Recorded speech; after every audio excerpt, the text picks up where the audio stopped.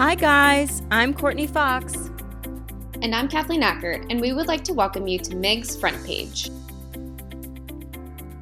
This is your podcast to bring you up close and personal with authors who have published recent articles in JMIG and to keep you up to date with the latest in evidence-based practice.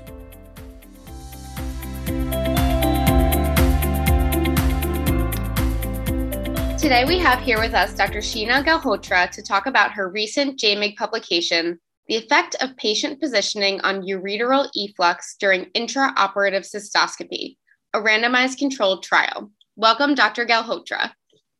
Thank you. Hi, Courtney. Hi, Kathleen. Thanks so much for having me on the podcast. We are so privileged to have you with us here today. So tell us about yourself. Where did you train and where are you right now? So my name is Sheena Galhotra. I am from Phoenix, Arizona originally. I did do college here and medical school here at the University of Arizona in Tucson. And then I went to Chicago to do my OBGYN residency at Rush University Medical Center. And then I came back home to Phoenix to do my mixed fellowship at Banner University of Arizona, Phoenix. And I'm currently practicing in Scottsdale. Awesome. So what was your motivation for conducting this study? So it's actually kind of a funny story. In fellowship, we did routine cystoscopies in all of our TLHs. And one of the anesthesiologists who did almost all of our cases came up with the idea that maybe standing the patient up would help them pee. And I think maybe he just wanted the cystoscopy to be done quickly because, anesthesia.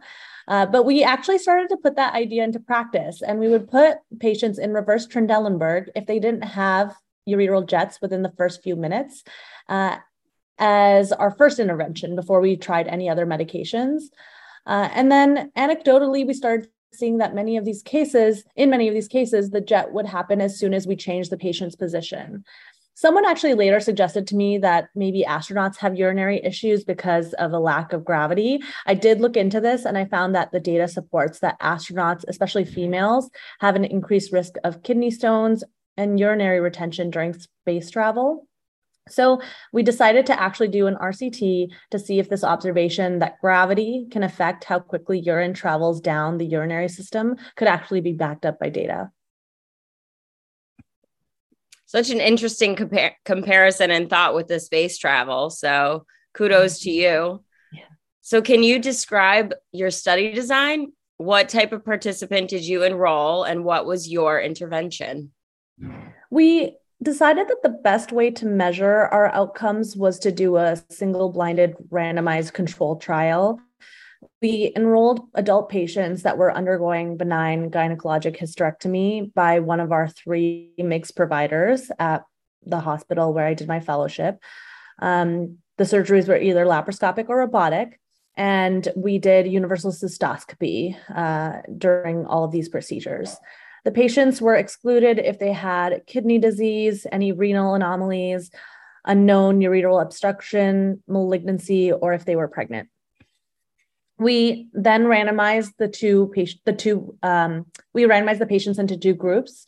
The control group received their cystoscopy in a 0-degree supine position, and the interventional group received their cystoscopy in a 20-degree angle in reverse Trendelenburg. We standardized the cystoscopy procedure and measured the time it took to confirm that there was bilateral ureteral patency. And then we also looked at total cystoscopy time, need for alternative modalities to aid in visualization, and number of delayed diagnosis of ureteral injuries. So then what was your main result? So when we did the study, our results showed that overall, there actually was no statistically significant differences in time to confirmation of bilateral ureteral patency or total cystoscopy time between the 2 groups. And then there was also no difference in the use of alternate modalities and no incidences of delayed ureteral injury in either group. But the mean time to confirmation for both groups was approximately 67 seconds. And the majority of patients had efflux within the first few minutes. These patients that effluxed really readily don't actually need any intervention at all. So when we plotted the data out on a curve, we saw that there was a divergence in the two groups that took place at about 2 minutes. Before 2 minutes, the position of the patient didn't really make any difference. But after 2 minutes of cystoscopy, the patients in reverse Trendelenburg seemed to efflux before the supine patients. By the 8-minute mark, only 88.6% of the supine group had confirmation of patency, whereas 97.6% of the reverse T group achieved confirmation. So this suggests that for patients who haven't had efflux by 2 minutes, considering position change might actually be a plausible intervention. I think that's very interesting. And I know most anesthesiologists would appreciate a quicker cystoscopy at the end of the procedure. So this is great. Yeah. Have you done this in practice since graduating from fellowship? And where do you see the most practical use? So I actually just graduated fellowship this year. I started as an attending about 1 month ago. So I haven't yet had the chance to apply it, but I definitely plan on implementing this in my surgeries. I think using position change as an intervention would be most useful for patients that haven't already had efflux in the first 2 minutes of cystoscopy, like the results of the study suggested.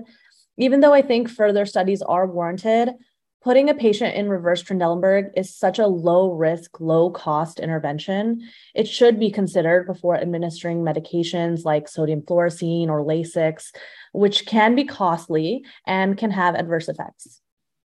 That's so true. It's such a low risk intervention, so simple, so easy that it's definitely worth a try.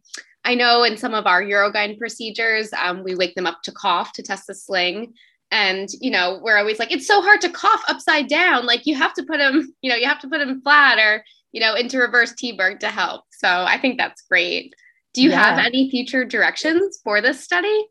Yeah, I think it is so great also because it hasn't really been studied before. I didn't find any studies that looked at this when I was doing my literature search. So again, low cost, low risk, why not try it? And then as far as future directions go, our study was designed to look at time to confirmation of ureteral patency for all patients undergoing routine cystoscopy, but our results suggested that the intervention probably has the most effect on patients that haven't had efflux by the 2 minute mark. I think the next step would be to conduct a study looking at position change into reverse Trendelenburg as an intervention and not as a routine prophylactic measure for all cystoscopies. Confirming its validity as an intervention would help convince providers to use position change as a first-line step to help with cystoscopy before reaching for those other costly medications. Great. Well, thank you so much for reviewing your paper and your interesting findings with us today. I think it's safe to say that a lot of our listeners will also start implementing the reverse Trendelenburg positioning during their cystoscopies as well. So thank you so much for your time. Thank you. Thank you both so much for having me. It was such a pleasure. I'm very excited about this study and I would be excited to hear if the listeners did implement this because I think it's definitely something to consider. Thank you so much for having me on. This has been another episode of MIGS Front Page. Happy holidays, everybody.